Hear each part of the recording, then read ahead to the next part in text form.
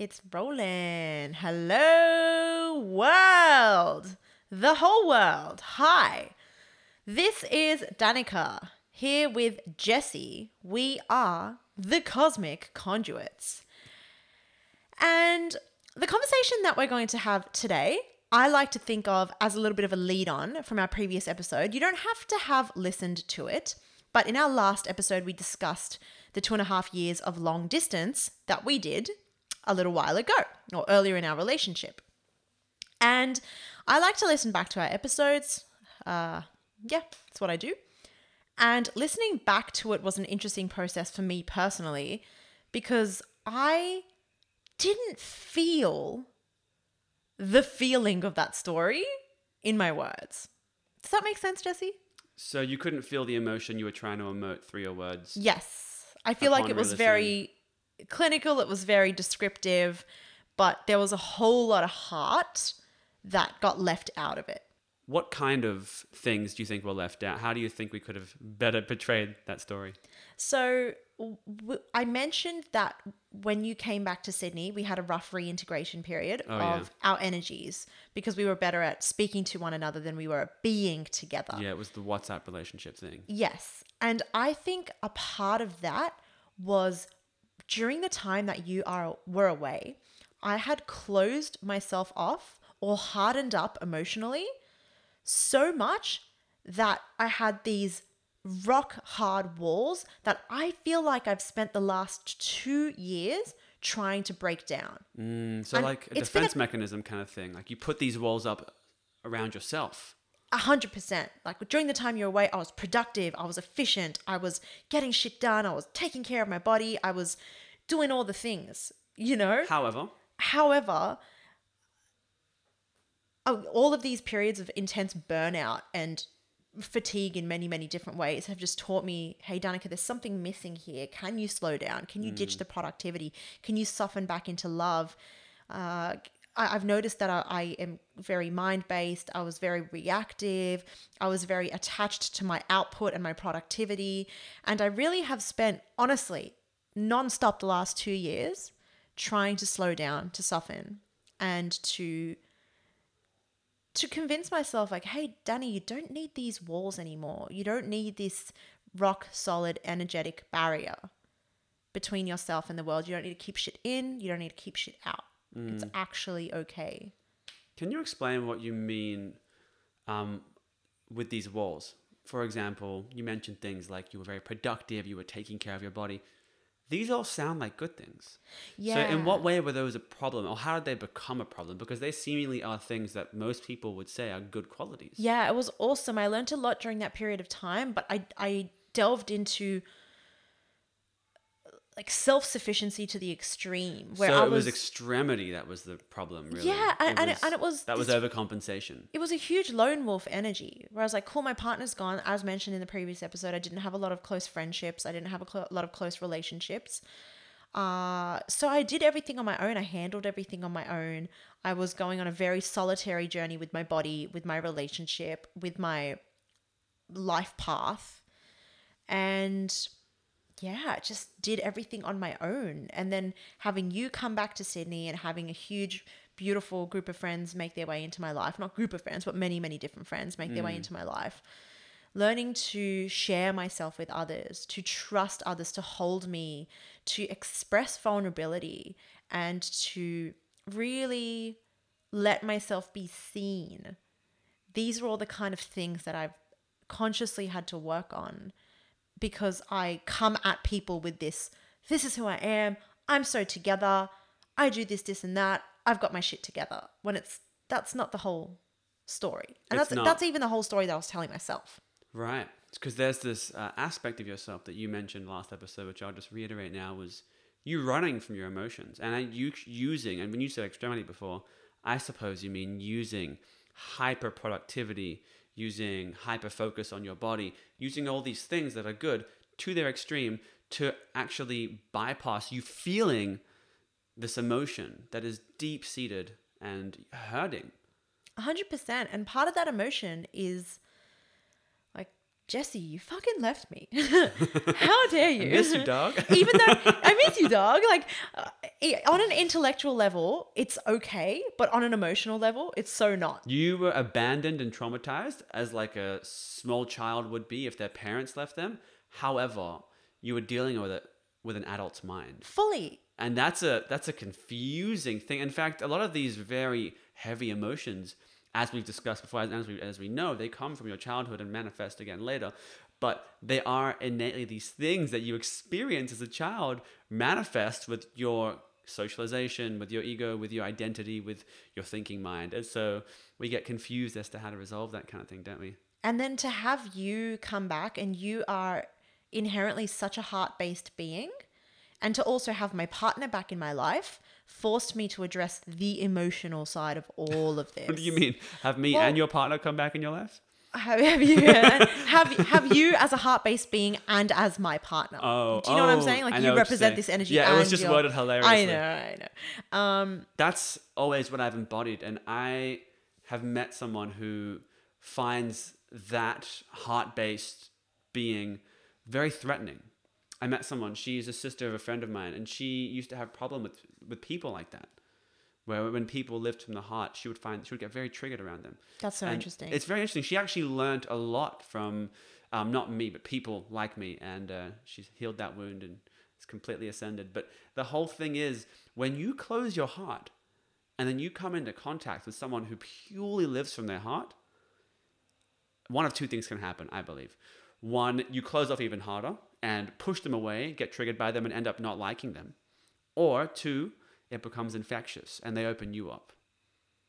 And I definitely feel like I've been on both sides of that spectrum. Even talking about you being back and us, having those little arguments where you would insist on using calm voices and holding me while we're having disagreements. Oh, yeah. And my first instinct was to run and to walk away. And looking back on it now, I realized, like, in that moment I was angry about whatever I was angry about. But in the grand scheme of things, I had this anger and sadness towards you and the stuff that I had not processed in relation to you. Does that make sense? Yeah, of course. It's really hard to hear because I know that the reason I left was very important for me. Well, that's what I'm saying. On an intellectual level, I get it all. But it's the emotional relativity, which is really hard to convey. And maybe there was someone out there who listened to our story and was able to understand the kind of situation you were put in. Yeah. But it's always also, unique. Yeah. Also, the emotional stuff over the last few years has been more than just you having left and come back. Of course. That's also opened up the floodgate for all the unaddressed emotional trauma. 100%. Like, all of it. That's great. Yeah. Because when you are running from your emotions and then something or some situation forces you to come back into, perhaps opening the connection you have to emotions, as we all do as human beings, you start to realize how much you are running from. And you realize it probably wasn't even related to me. A lot of the emotion was manifestations of earlier things that happened in your childhood. A wise woman, close friend of mine, said, how you feel one thing is how you feel everything. How you feel your sadness is how you feel your happiness. You can't, Can you can't elaborate? pick and choose the emotions that you feel. If you're only... No, I don't understand. So if you're diluting your emotional experience, then if you're not fully tapped into your emotional experience, then you're experiencing emotions in a diluted way. So you're only experiencing a fraction of your happiness and a fraction of your sadness. But if you're to go fully into your joy, that means inevitably having to go fully into your sadness. Oh, okay. There's a quote in the Prophet that really demonstrates this well. Yeah. Nice. I think it's something about when you are feeling joyful, your sorrow is asleep on its bed. And when you are feeling sorrowful, your joy is asleep on its bed, to say that you interact with them equally. You can only be as joyful as you can, feeling sad. Yeah. Wording that poorly, and I'm butchering the quote, so I apologize, Khalil Gibran. But I wanted to ask you something really important. Okay, you mentioned this lone wolf energy, and I wanted to ask you, what does that mean to you? When you say you become a lone wolf, I know you said you were dealing with things on your own, and I understand the idea of a lone wolf, but what does that mean energetically and emotionally?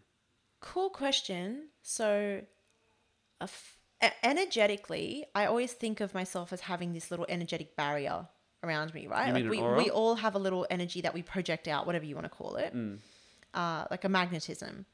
And for me, it feels like I've got a sharp edge to that, right? There's a very clear cut, this is my energy and that's yours.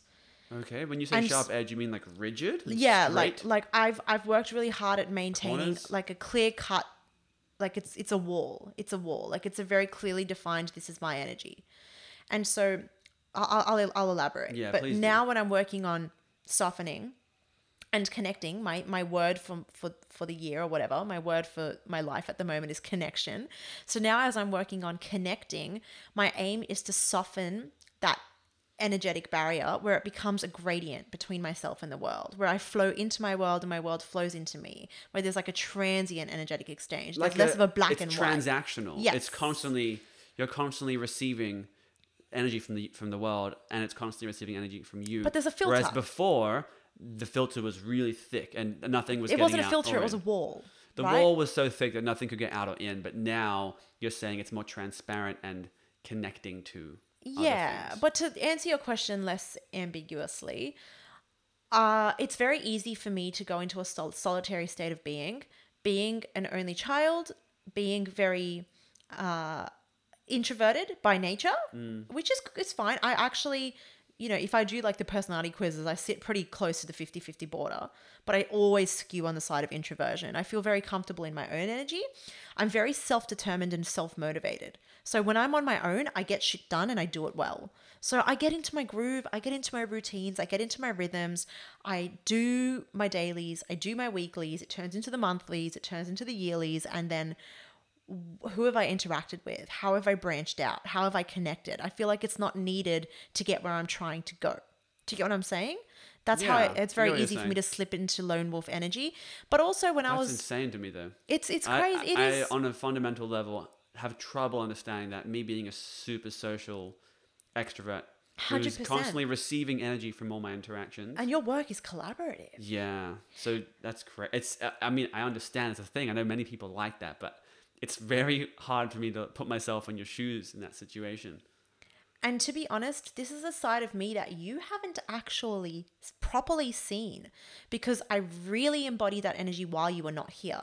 And when you are not here, my social interactions were non-existent. My family interactions were almost non-existent. I didn't have the people that I have now. It was a very interesting period of time. It's beautiful, but also more from a contrast perspective. I've recently come to realize that I believe your life can only be as good as your relationships are good. And the fact that your word of the year is connection pretty much aligns with that. I totally agree. It's quite a profound thing how you can become a lone wolf and shut yourself off from the world, but really you are still a social creature. And tell me about the toll it would take on you. Let's say it had been 2 weeks since you spoke to someone on a heart level. You've been in your routine. You've been doing everything productive. How would the recoil of that look? Or the repercussions of that look? Well, the thing about me is it's never a 2-week repercussion. It's like a 6-month repercussion, Okay, or, tell me or a about that. 2-year repercussion. Well, see, that's what I found myself falling into over the last year. Like I've shared a few episodes ago about this dark period of time I've been through, this depression that I've been through. Yeah. That is the repercussions of that. Having emotionally closed off so hard that now when I open myself up to what I'm feeling once again, it all comes flooding back. And I have to now address again the childhood trauma and the heaviness of everything that's always there, which I had also shut out, as well as the joy and the connection. Does that make sense? Yeah, so it's just a general shutting out of emotion. So you tend to go into that introversion and you become a creature of logic and nothing else. And the result is eventual numbness. Eventual numbness. Yeah. Numbness to emotion.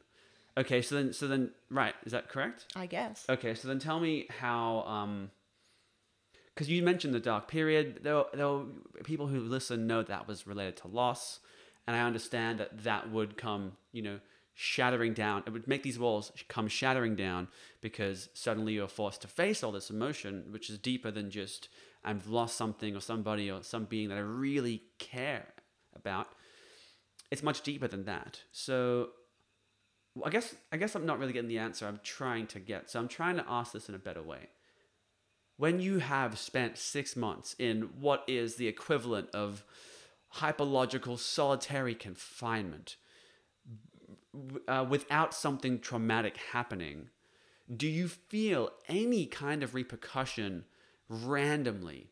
Is there any kind of mechanism that kicks in where you start to see an emotion and then either you close it off or you eat it away or yeah. you know what I'm trying to get at? Yeah, 100%. So Tell me. So like the last 2 years of me trying to undo that, I would say, has been me trying to drop into my femininity, and thus that state of lone wolfness, of hard-headedness, etc.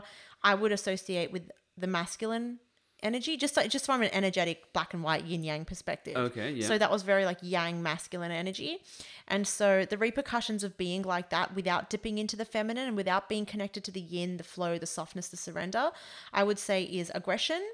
Is like coldness and numbness, where like the emotion comes up and so you bury you override. How does coldness and numbness look to you in that situation? It can look like How is it perceived on the outside? indecision, or it can look like I don't know. Like, do you remember us ever trying to get? I kind of have some glimpses of things where when I would talk to you, it would seem like you were always pissed off about something, but you wouldn't ever tell anyone what. Yeah, like coldness, numbness, aggression. Like even Passive aggression was a big one. passive aggression, yeah. Where I'd call you and you just be moody.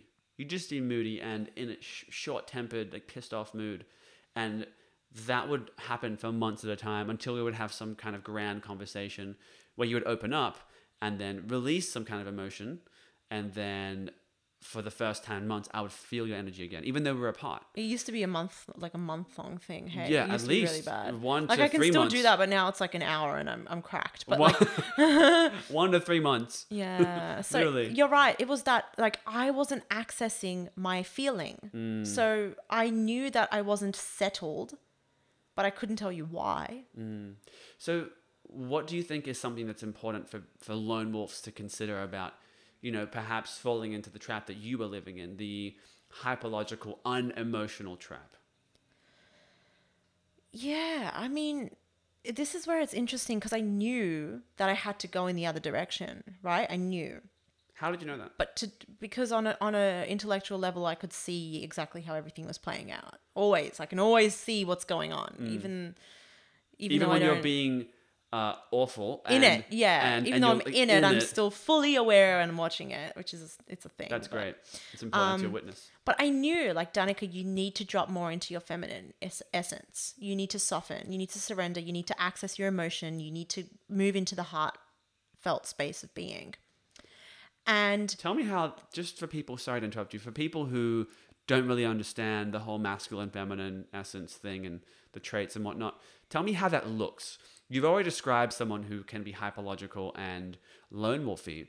What's the opposite of that? How does that look? I would say it's somebody who's a lot better at relinquishing control. There's a lot more trust and a lot less trying to make something happen. Trust So and flow, like letting things flow. flow, trusting the way things are playing out, loosening your grip on your routine, on your path, on your output, not associating so strongly with productivity.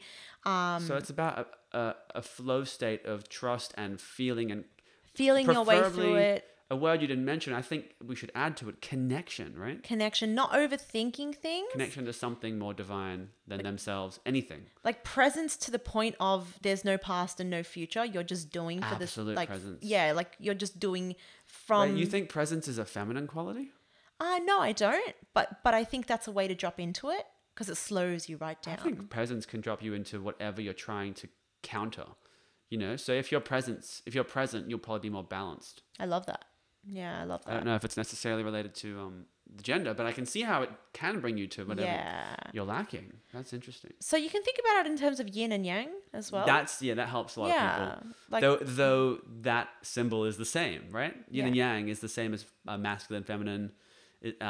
From the what's the word? Hermetic philosophical perspective Yeah. of masculine and feminine. It's like not, active not how versus people perceive it passive. today.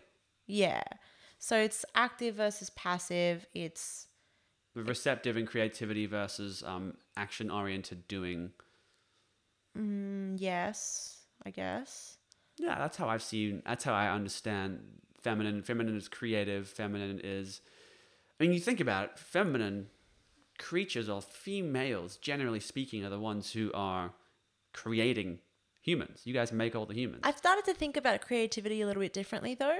I think that men and women are both innately creative beings. I think that we just create from very different spaces, and the output looks very different. I don't think it's as easy as calling the mind. Like, we always think left, right, brain split. There's logic and then there's creative. I don't see that so much anymore. Plus, because it's not necessarily about how developed the mind is, right? It's about how much they interact with each other. Yeah. And then there's also like rigidity versus fluidity. So the masculine energy is a lot more rigid, a lot more set in their structures, routines, self-disciplines, and feminine energy could be considered more fluid, like more go with the flow, more like, oh, something fell apart. That's okay. I'll move on. I trust the way it's meant to be. Whereas the masculine will be like, why did it fall apart? How can I prevent that next time? How can I fix this? Problem solving. You know, I think a good creator has a good balance of those two things. Well, exactly. I mean, this is a whole other conversation I'm trying not to dive into. Maybe we'll leave that for another... different conversation. Yeah. But anyway, so yeah, that's where I'm at, right? Like, so moving from that space of, like, let's say masculine, more yang place of being, recognizing that I need to drop more into the feminine, the yin, the softness, the flow, the surrender, and then making active efforts over the course of the last year. And yes, the losses, the grief, all of that has helped push me into it. I feel like I've beautifully landed into my softness. In the last couple months or so, like, yeah, it's beautiful. I'm feeling it. I'm feeling different now. Very fundamentally different. Better or worse now for you? Better, because it's not just like, oh, now I'm feminine. It's like, now I'm balanced. Balance. I think everyone's always trying to get to balance. Yes. Whether you're wired one way or the other, Yeah. you will inevitably try and balance yourself, whether it takes a few months, a few days, or 100 years. It's however long you live for. You're always trying to come to balance. I think every creature is in some way. Yeah, everything craves Every unity. soul Unity. But yeah, this is what I always said during the process. Like, I understand that I've spent so long on the masculine side of the spectrum that I need to maybe do a little pendulum swing a little further to the feminine before I can settle to center. Yeah. I definitely felt that as well, where there was a lot of slowness, softness. I wasn't doing any exercise. I was just eating whatever. I was sleeping whenever. I was very much like, I give up on myself. And now I'm like, cool, I'm back on my everything. But there's a different energy in there now. Where I'm almost more powerful. Because you know and understand yourself on a more wide-scaled degree, from a more wide-scaled degree.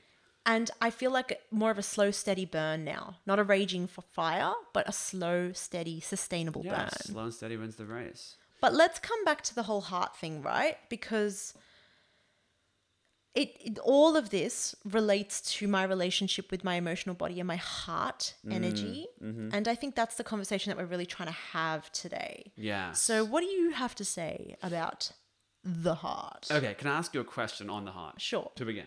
I want to read you a quote, and I want you to tell me how this either makes you feel or how you interpret this, okay? This is from Rumi. You have to keep breaking your heart until it opens. You stole my quote. That's my fave. I fucking love that quote. That's my favorite quote. I told you that quote in the first place. That helped me get through a lot of this darkness. Because... Did you have that ready, locked and loaded in your Can you read movies? Yeah. Well, I was gonna relay that quote back to you after you told me your quote, but so say that again slowly for the listeners. Okay. Yes. You have to keep breaking your heart until it opens. What the fuck does that mean? I mean, I feel like I know, but tell me what you think it means. I'll tell you what I think it means. I really do want to hear your perspective on this. I feel this on such a fundamental level because I recognized in this journey of re-assimilating with my heart space energy that I have always been such a heart-based being. And I reconnected, like during this quote unquote depression, I reconnected with this feeling that I used to get in my youth, which is that everything fucking hurts. Everything hurts. I love everything so much and I'm so passionate about so much and everything hurts and existence is pain. You sound like your 14-year-old emo self. And Mother Nature is crying and she's dying inside and blah, blah, blah, blah, blah. And like when you let the heart open, the floodgates well and truly, you know, they disintegrate and it all comes flooding in. And like we said before, to feel something To truly feel something is to feel everything. And you can't open your heart to the beauty in life without acknowledging the pain, the suffering, the darkness, the sadness, the loss, the grief, the trauma, because that's all contributing to your emotional experience. And in terms of polarity, I can only experience as much joy as I have darkness, right? I can only experience as much light as I have darkness because that is how context works. I have no context for my supreme ecstasy unless I've gone through the absolute depths of my darkness. And so to allow yourself to truly feel things properly, you have to understand that darkness and density is a fundamental part of this beautiful 3D existence. It is a part of it. You will hurt. You will hurt others. You will experience loss, all of it. And that breaks the heart. But the feeling of the heart breaking is you having the opportunity to hold yourself and to nurture yourself and to be tender and to accept your vulnerability and to accept your hurt and your woundedness and your suffering and to love yourself and then unconditionally and then access that space of I do love myself. I do love everything. I'm going to leave it at that. Powerful. I think unconditional love is the most important thing for someone to feel connected to themselves, to feel happy in their lives, and to feel this sense of what you mentioned before, which is like an overwhelming sense of trust. But to bring it back to the quote, you have to keep breaking your heart until it opens. I'm going to go on a side tangent, okay, just before I do bring it back there one more time. I believe most people have their hearts closed for the most part. Now, I don't believe they're completely closed, but I think they're the energetic vortex that is your heart chakra or your heart space is spinning either slowly or it's not wide enough, which means you're not receiving enough energy for that part of you. Now, this is the slight touching, let me use my words a second time. This is me trying to touch base with Eastern philosophy and the chakra system, because I really relate to that as we've discussed in the past. The heart space is a vulnerable space, and that's why I believe that most people are not nowhere near as connected as to their hearts as they could be. The reason being is because there is suffering in the world, there is pain, and people force themselves to close themselves off to it, whether it's conscious or subconscious. Just in order to deal. Just to live, just to look at themselves and say, I'm okay with myself. It's really interesting when you listen to monks talk about compassion, or the Dalai Lama talk about compassion, or you read Anthony DeMello's book, The Way to Love, and you start to realize, holy shit, I don't fucking know what love is at all. There's a quote actually in the beginning, and he says this thing. I don't know if I've mentioned this in the podcast before, but I'm just going to dabble into this and going to walk through the aisle of the heart for a moment in my mind, and so you guys can come with me. He says, picture the way you feel when someone gives you praise, or it tells you you're good, or you nailed that, or you are awesome. And contrast that feeling with a beautiful sunset. You're just staring at this beautiful sunset. And the difference is when you're looking at this beautiful sunset, you don't want to change anything about it. That sunset is perfect. You're not going, I wish that cloud was 45 millimeters to the southwest, and I wish the sun was a bit higher this way. You're not trying to control. There's complete trust, and there's just, to use your word, unconditional love and appreciation. Maybe it wasn't that word. I don't know. I had to add that to what you were saying, but I knew you were trying to say that. So to use what you were trying to say, never mind. And the next thing I want to say is that appreciation is what love really is. Whereas when somebody's praising you, you might be like, yeah, I did well, but I could have done better, or like, I've done it better before, or something right. like that. But even if you don't have that result and someone praises you and you go, thanks. Yeah, thank you. I worked hard for that. Thanks. That's egoic validation. That's nothing. That is actually not connected to love at all. That's connected to attachment. Whereas the sunset gives you the same feeling of fulfillment, but there's no I involved. No I involved. Bingo. And another way of putting this is if someone's walking through the park and they see a pretty flower. The person who knows what love is looks at that flower and goes, that's beautiful. Stares at it for a little bit and keeps walking. The person who lives from a place of attachment picks it up and puts it in their hair, or and I'm guilty of this too, or picks it up and says, here you go, my beautiful flower. This is a flower for my beautiful flower, and then hands it to their partner. Something like that, right? That is operating from a place of attachment. Now, the lines are so fucking blurred, and that's why the book, The Way to Love by Anthony DeMello, was very enlightening for me. I still want to read that. Yeah, honestly, I have to read that 40 more times in my life because it's one of those profound reads, and it's short, but it's concise as hell. And it was the last book he wrote before he left his body. Oh, wow. Powerful, powerful, powerful, powerful stuff. Anyway, so let's go towards the end of the aisle and just bring it back to this quote. You have to keep breaking your heart until it opens. This brings me to unconditional love, because I believe that once your heart has been broken enough, you have no choice. You are only left with unconditional love. There is nothing else. You realize that when you've lost enough, when you've suffered enough, when you've gone through so many years of torment, of hell, of depression, of not being able to look at yourself, or closing yourself up to the world because you just can't look at these homeless people, and you have to put a barrier up for your own sanity. When you've gone through so much of that, and it breaks and it breaks and it breaks and it breaks, you will inevitably, I think there's only one way forward, and that is unconditional love. I don't see that in heaps of people. There are heaps of... Well, their hearts haven't broken enough. They haven't Because been through the one thing. But they might have glimpses of it, but who's to say when it's broken enough? There could be a famous, a successful lawyer who's walking through the city every day, and he might walk past the same homeless man and give him $5 every day. But because he's living from a place of unconditional love, he will give him money every day. He will feel for him. He will actually do something because he can. He will do something to help this person and make sure that they can, is doing a little bit that goes a long way. Whereas the person who lives from attachment maybe thinks from a place of, I either doesn't think of them at all and just blindly walks past them, or just pulls out whatever spare change they have and just chucks it in, doesn't even look at the person, no eye contact, no acknowledging of, you're my brother, that could be me, no acknowledging of, we are one race, no compassion, no empathy, and then just continues walking. And I think until your heart's broken enough, you won't get to unconditional love. Okay, but what I don't get is, okay, so there's a woman and she has 5 kids. She loses her first kid, her heart breaks. She loses her second kid, the heart breaks. Sorry, I'm saying this so badly. She loses her 3rd child. We have her to heart talk breaks slower. again. You're right. Yeah, we just start Thank you. talking like idiots. So my point is, so every time her heart breaks because she loses one of her children, she gets a little more jaded, and then she gets that last child, and then she loses that child, and by that time she's a cold, bitter shell of a woman.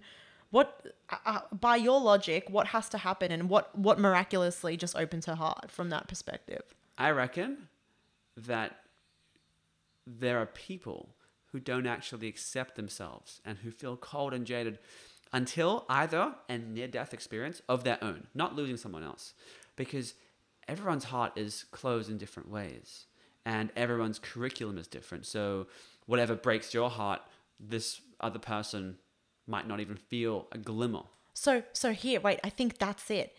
Her heart's not truly breaking because she hasn't allowed herself to truly process that grief, that loss. And so it keeps happening. The universe keeps sending it to her. Because it's like, you think you're broken, you haven't even cracked yet. Well, or it could be like you, where she doesn't even think she's broken. She's just like, it's fine, I'm just going to try again. She goes straight into logic, doesn't process the emotion, doesn't even address it, puts the fucking wall up, and then goes on, and then the universe goes, you didn't learn your lesson, you're not listening, loses a second kid, loses a third kid, and then finally, if she loses all 5 kids and then her heart doesn't break, maybe she gets into the relationship of the best relationship of her life, and maybe he dies 4 years before her, and then finally her heart breaks, but then it opens.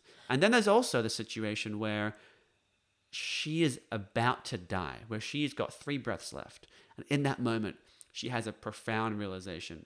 Yeah, but let's not bring the near-death experience into it because it doesn't have shit to do with the quote, okay? I'm talking about death, not near death. Yeah. That was actual death. But, okay, but it does, because the heart will open when it's ready, and when you realize something to do with it, if you don't address it, if you don't address it, it's not going to open. Yeah, but so that's what I'm trying to get at. So that's Please, why yeah. that's what I think has cracked it for me is like you think you've been through heartbreak, but you haven't actually allowed yourself to access the emotion, right? And so Yes, I think yes. I totally agree with what you said, which is most people live with their hearts closed. That is a diluted existence. You think you've experienced pain. Truth is that you haven't actually gone into the true depth of that pain. You haven't allowed yourself to address how process it, deeply yeah, it's properly. impacted you, how hurt you 100%. were by that person, by that loss. And once you go there and you're like, oh my God, that actually broke me. Holy crap, that broke me. And I've been there. I've been there 10 years later. I've been there 15 years later. I've been there processing the pain for my ancestors who never had the opportunity to process their own pain. I've had that moment where I'm like, oh my God, I feel that loss and you never did. And that's broken me and I've gone there. But once you go there, you realize that it all comes from a place of love, right?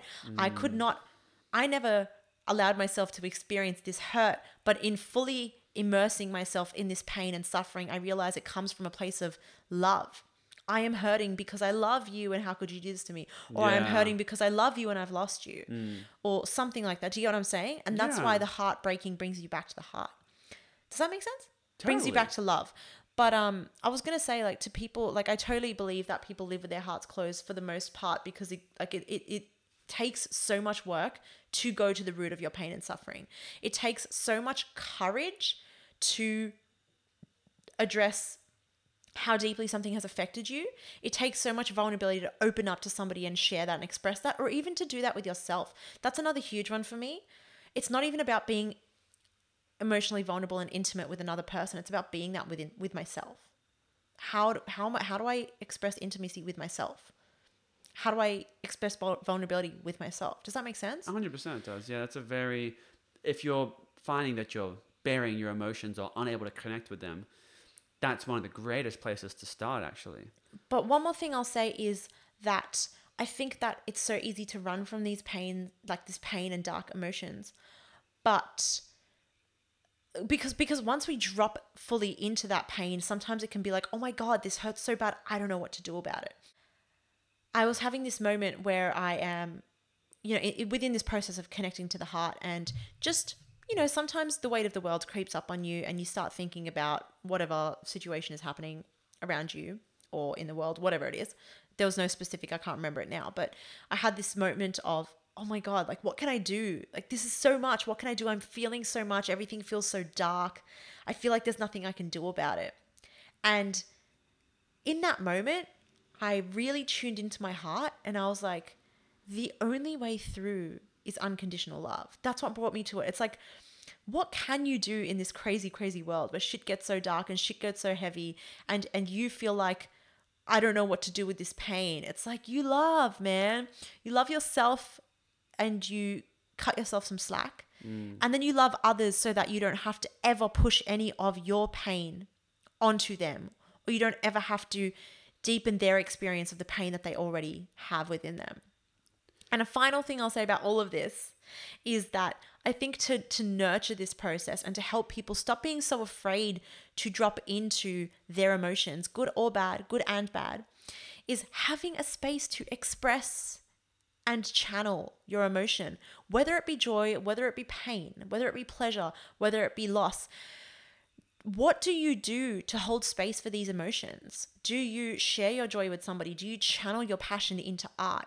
Do you scream into a pillow when you feel angry? Do you shake it off in a cold shower when you feel frustrated? Do you call someone and just talk about it? call someone to talk it out when you're sad?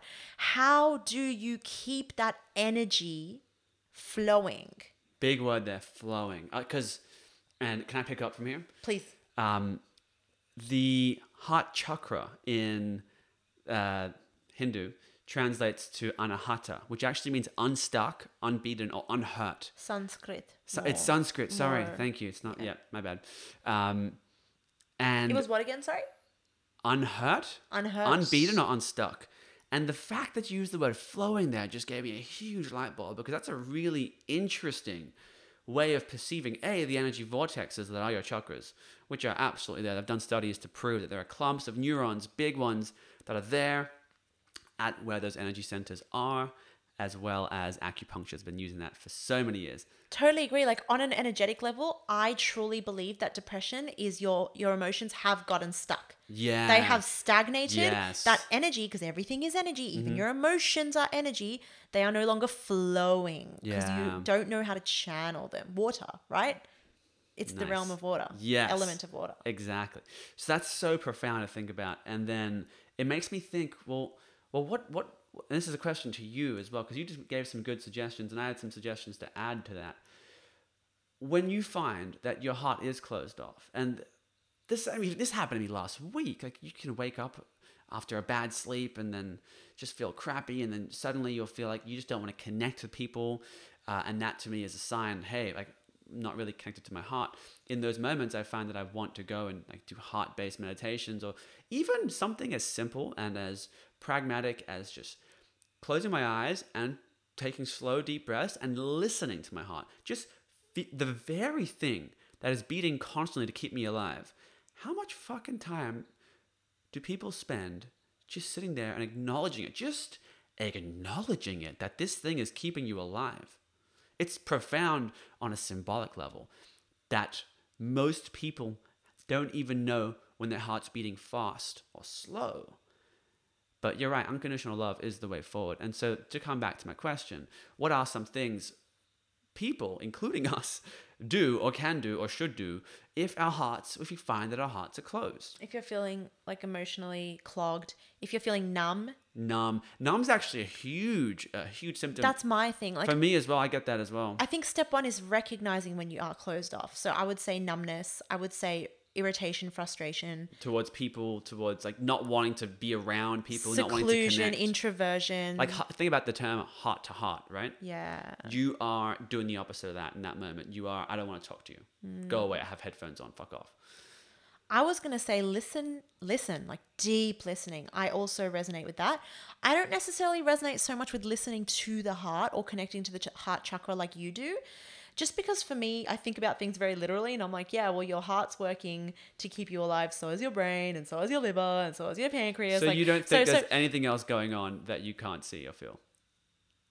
How did you get that from what I said?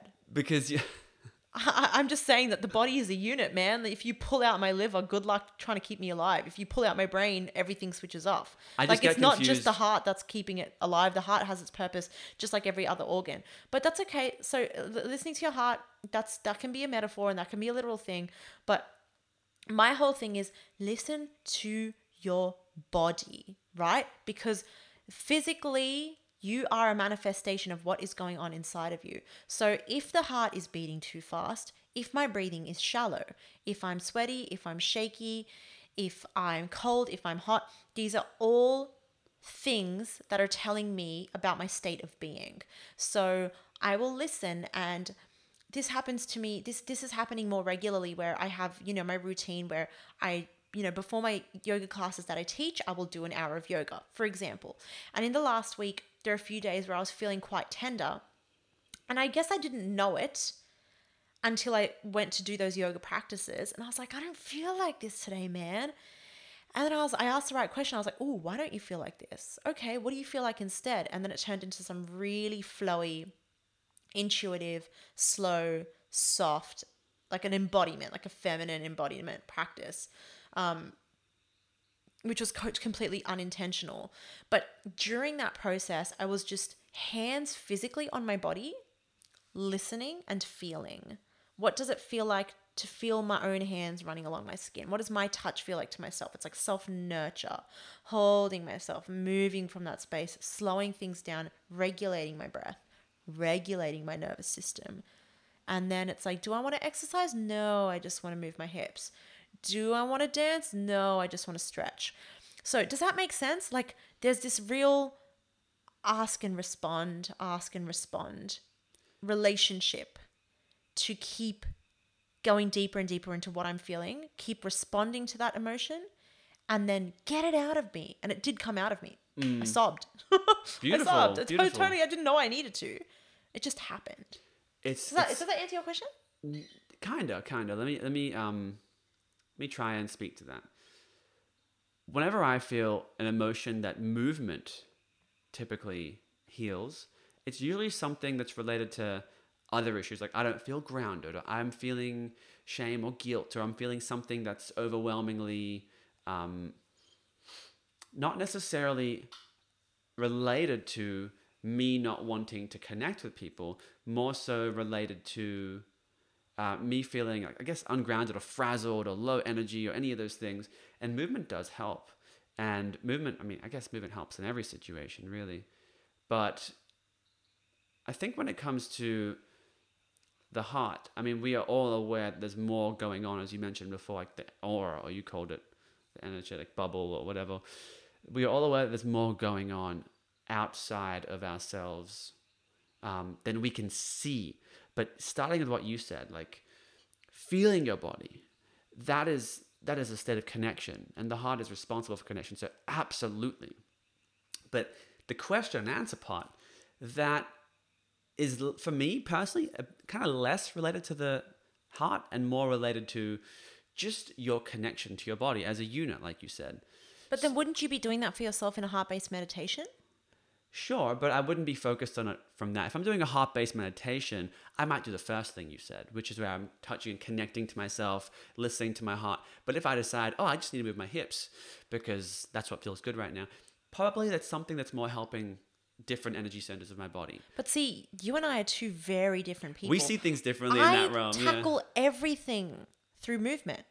I process everything through movement. That's amazing. So I think everyone can do that as well. Well, everyone can do everything, but I'm telling you, I would never sit down and meditate to get to my emotions. That's not the way I do. I found that profound. But you know what? That actually makes a lot of sense for how we are as people. Yeah, I almost always move myself into what I'm feeling. Almost always. That's so cool though, man. Like I'm glad that is a positive way that helps you connect to yourself. And who am I to say that's not working? Of course it's working for you. So obviously that's a great method, and I urge people to try that method. I think everyone's got many different ways they can do this. this. There are so many. We're just sharing some that work for us. Yeah. Like, we don't fucking know. Yeah. What works for me is to sit there, and either I'll run, because sometimes when I'm not feeling connected, I haven't just played the thought through. I haven't allowed it to go on its train of thought. I'll cut it off, and so it will keep showing up. So I'll sit there and I'll do like a mindfulness meditation, and I'll just let the thought process or the train of thought run its course. And then once the train comes to a stop, I'm like, cool, I've thought that through. Or cool, I understand where this thought's trying to lead me, what it's trying to make me feel. And now that I understand it, I can love and appreciate why it came up and what it was trying to teach me. And that's something I would do in a meditation. I'll just sit there. It looks like I'm meditating, but I'm actually deeply thinking, which is meditating in some way. And that's kind of, we're fundamentally different like that. And I think that's a cool thing. So other things I would suggest, just to add to that, singing to something you like has always helped me so much. Did you find that's a fun thing to do? Same. Like you're sad and you're driving, or you're not feeling good and you're trying to go somewhere or do something, and you blast your music and you sing along, even though we know that you particularly, and maybe me even more, sound horrible doing so. But we do it anyway. I think I sound fantastic. You sound awful. I think I sound fantastic. That's the problem.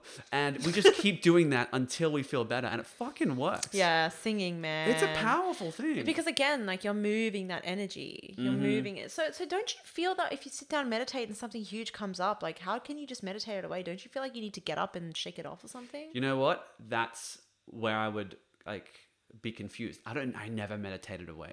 That's called bypassing. That doesn't work. So you meditate to acknowledge and to I don't meditate and it to away. understand. I meditate towards it. Yeah. I meditate to acknowledge and understand, because I'm not saying it away. Sorry, I'm not saying away to get rid of it. I'm just saying to keep it moving. Well then, yes. If that's not what you're saying, because I'm not trying to get rid of it. In fact, trying to get rid of it is the equivalent to putting a knife to a previously open wound.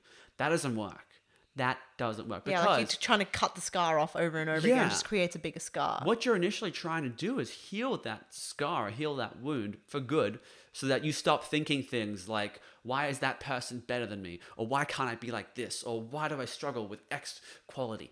The reason, and everyone finds they have a certain theme of recurring things that comes up. And the problem is that, and this is my theory, okay? So I don't fucking have the answer, but I have some theories.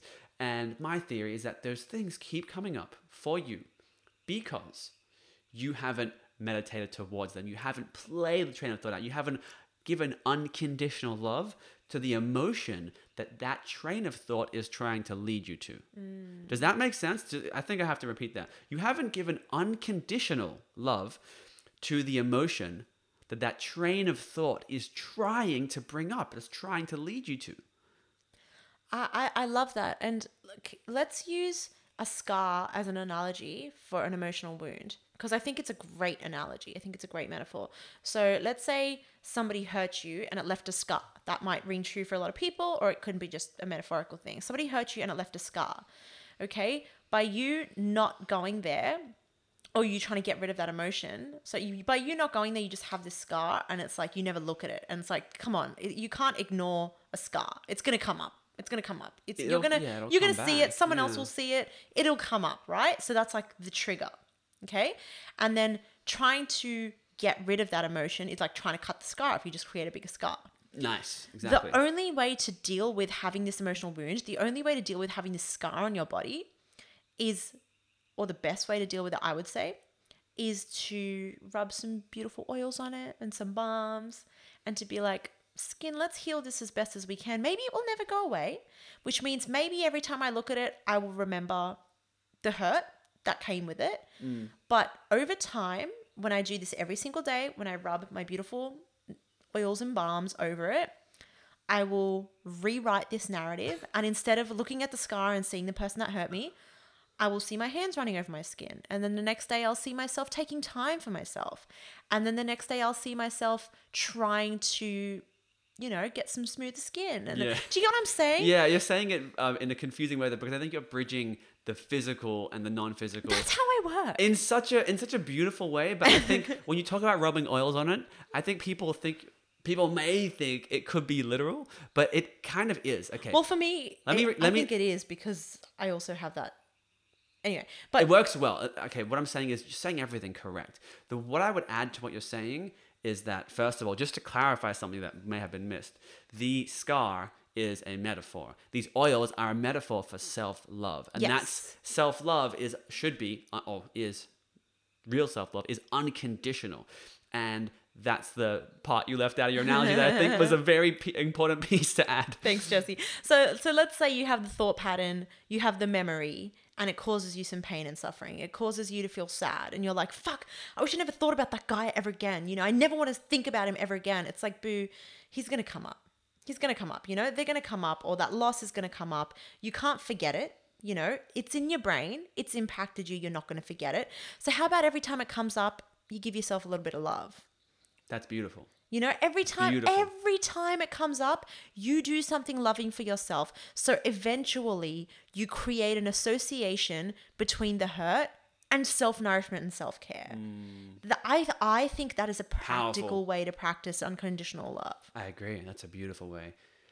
There's another yogi or Swami, I believe, who said this quote, that love is endless forgiveness. Yeah. That's a powerful one worth mentioning. And I know I've brought it up on the podcast before, but talking about keeping your heart open, talking about emotional wounds, and for people who don't know what we mean by emotional wounds and scars and stuff, look into the psychology of emotional trauma. It's a very important thing to understand. It's like the residual mental and physiological and subconscious shit that gets left in the body after a traumatic experience. Yeah, after and impactful experience. And yeah, it goes much deeper than I had a car accident when I was 15. Emotional trauma starts in your earliest years, I think first 8 years. But anyway, look into that. It's very intriguing. And the last thing I will say is the ocean or the forest. These are things that will open your heart if you spend enough time with them. Nature. I know people say nature is healing, and yes, it fucking is, but you can't go there for 2 hours every month and expect to be healed. Yeah. No way. And I'm talking to myself too, because I know that I need to spend more time in nature. But Because nature has no ego, like you said, right? yeah, it's Like, unconditionally loving. It's unconditionally. If you try and cut a branch off a tree with aggression, is that tree going to attack you back? It doesn't, man. Trees and plants in particular are the most unconditional loving things. They know nothing else.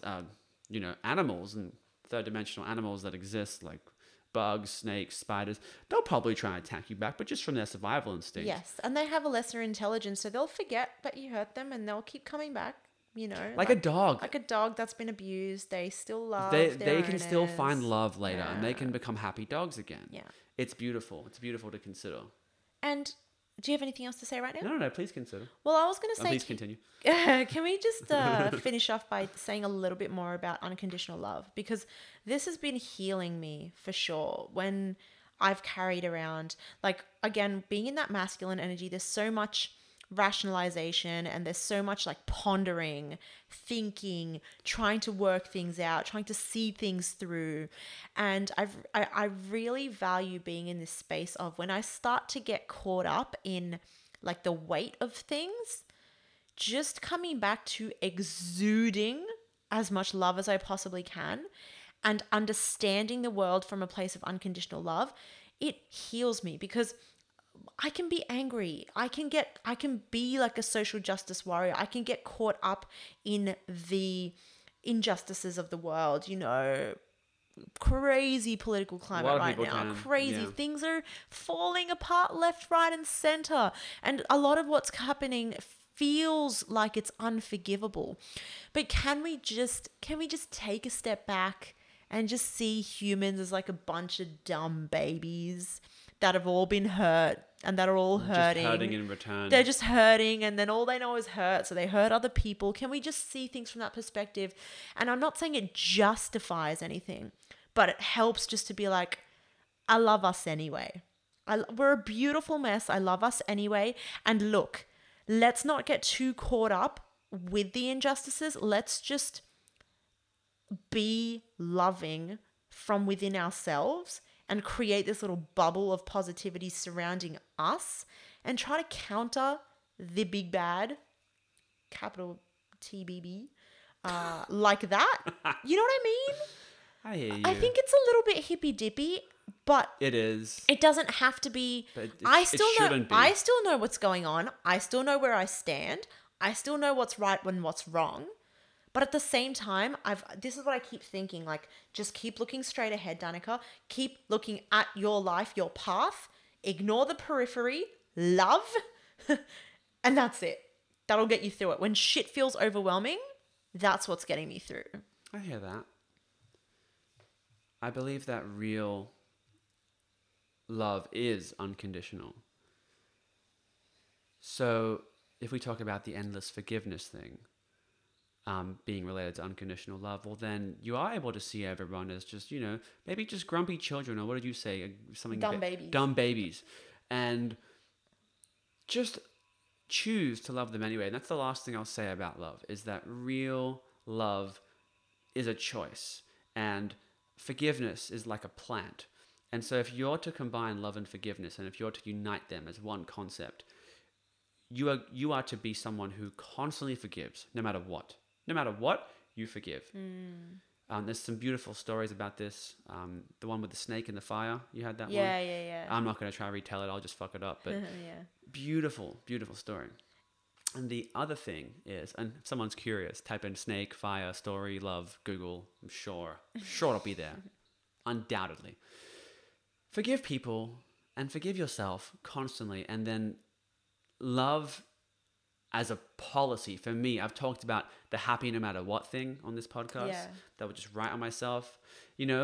Love as policy, LAP. I could put that on myself. And that could be another one that I might do. I love these little reminders that force you into a consistent remembering. Because what that's doing is it's rewiring you. You're trying to change your perception of connection and the world and people and yourself and thought, and you're trying to change it, and you're trying to rewire it. And love as a policy is to say, well, no matter what, I forgive you, and I love you anyway, and there is nothing that. Let me jump back a bit here. In Eastern philosophy, they say, and this is something that I don't know if I've told you before, Danny, that when your heart is truly open, you feel invincible. You know that feeling? Have you ever felt so connected, yet invincibly trusting and connected to your world? Yeah, you ever fully, felt that? Fully. Dude, literally. No one's going to get that, but I see you. They don't have to. So what that means is when you are truly connected to unconditional love and you have endless forgiveness and endless love inside you towards yourself and then towards your world, I forgot my end point. You're invincible. You're invincible. Thank you. No, but it's true. And true love is unconditional love, and true love is invincible because you know why? It's Tell all me. heart, no mind, man. Ooh, Because the mind yeah, comes true. in and it creates conditions.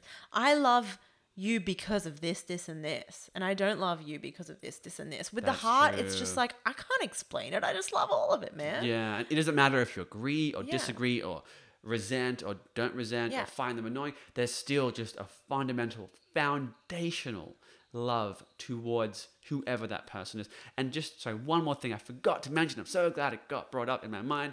The whole love thy neighbor, love your enemy. That actually unites with the idea of love as a policy. On a cellular, atomic, vibrational, energetic level, to vibrate love and unity is the ultimate, because gratitude. within yourself, gratitude, Yeah, those where it's three. like all your cells are like they're coming together, It's and the they're highest like vibrational movement. it makes sense. Like we work together, we fulfill one purpose, we are one. And if you are living within that on like a cellular vibrational level, imagine what you attract and imagine how you affect others. Imagine how people who know you see you and how much impact you have on them, like you said, affect others. But then also imagine what good you can do from that place. That's really the next step of human consciousness and evolution, is for people to find unconditional love. And people like the Dalai Lama have been just saying this for so many fucking years. How many Dalai Lamas have there been? Like 14 or 15? Oh, dude, I don't know. But look, this is another thing. Like, people think it is quite woo-woo, hippy-dippy to say, like, unconditional love, love is everything, vibration, love, vibration, whatever, I don't know. But, the thing is, like, it's not just something that happens to you. Like, I choose to be unconditionally loving. It's like, well, actually, you choose to be loving, you choose to be unconditionally loving, and you choose to...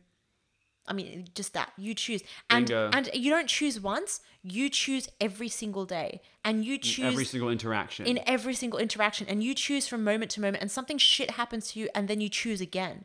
And you keep choosing until that neural pathway is so strong and it becomes your default mode where you're not looking, you're not getting caught up in the details, and you're not going to your past trauma, and you're not linking it to something else. It's like, no, love, that's it. Mm-hmm. And I'm still working on it, man. And you get tested left, right, and center. Of course. But I don't know if you mind this, Jesse, but just to really tie things off a little bit, like it's our anniversary tomorrow, you know? True that, it's dude. a big one. It's a big one.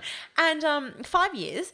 And let me just say, you know, because now we officially know everything about being in a relationship. I mean, 5 years. 5 years. We should start to write books on yeah, because we know everything there is to know. Everything. And there is no one who could ever possibly know more. But look, honestly. Enough shit talking. Enough shit talking. But one thing I really have learned is that it is so easy to walk away from a relationship. It's so easy to convince yourself that the grass is greener. It's so easy to convince yourself that the other person is not good enough, or you're not good enough, or you deserve better, or the other person deserves better.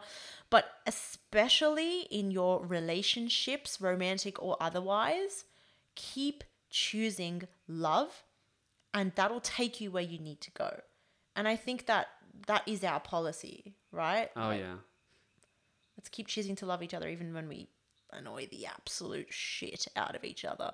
And Just that's as bad choose as it love, gets yeah. these days, honestly. That's as bad as it gets. We just annoy each other. We're both now. pretty annoying people. We are. I have two siblings, so- Irritating in very different ways. Exactly. As someone with two sisters, it's kind of my job to be very annoying constantly. It just comes naturally And to me. Danica, I don't know, she was just born with this gift. Yeah. It's just absolutely just so prevalent in your very nature. It's beautiful, by the way. Yeah. And the last thing I wanted to say for the third fucking time is that even if someone's giving you hate, watch what happens if someone says to you, well, you are a, and insert noun, or whatever they label you as in that thing. Watch what happens if you smile at them and say, it's okay. I understand where that's coming from, and it's okay. I love you anyway, and I see why you're saying that. Understand them, first of all. And don't just say it, but try understand them. Don't agree with them, but tell them you understand what they mean.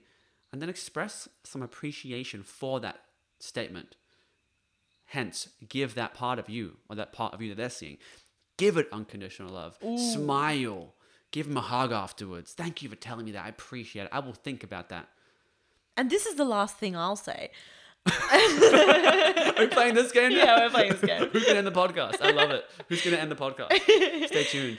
I mean, isn't everything just a reflection of you? So, like, literally everything you hate is just a part of yourself? Love it. So everything in your world that is testing you is just testing your love for yourself. Yes. And your understanding of yourself. Yeah. And your self-awareness. I would even further the idea of self-awareness and say, testing your ability to inscribe love as a policy into your soul, into your being. And this is the last thing I'll say.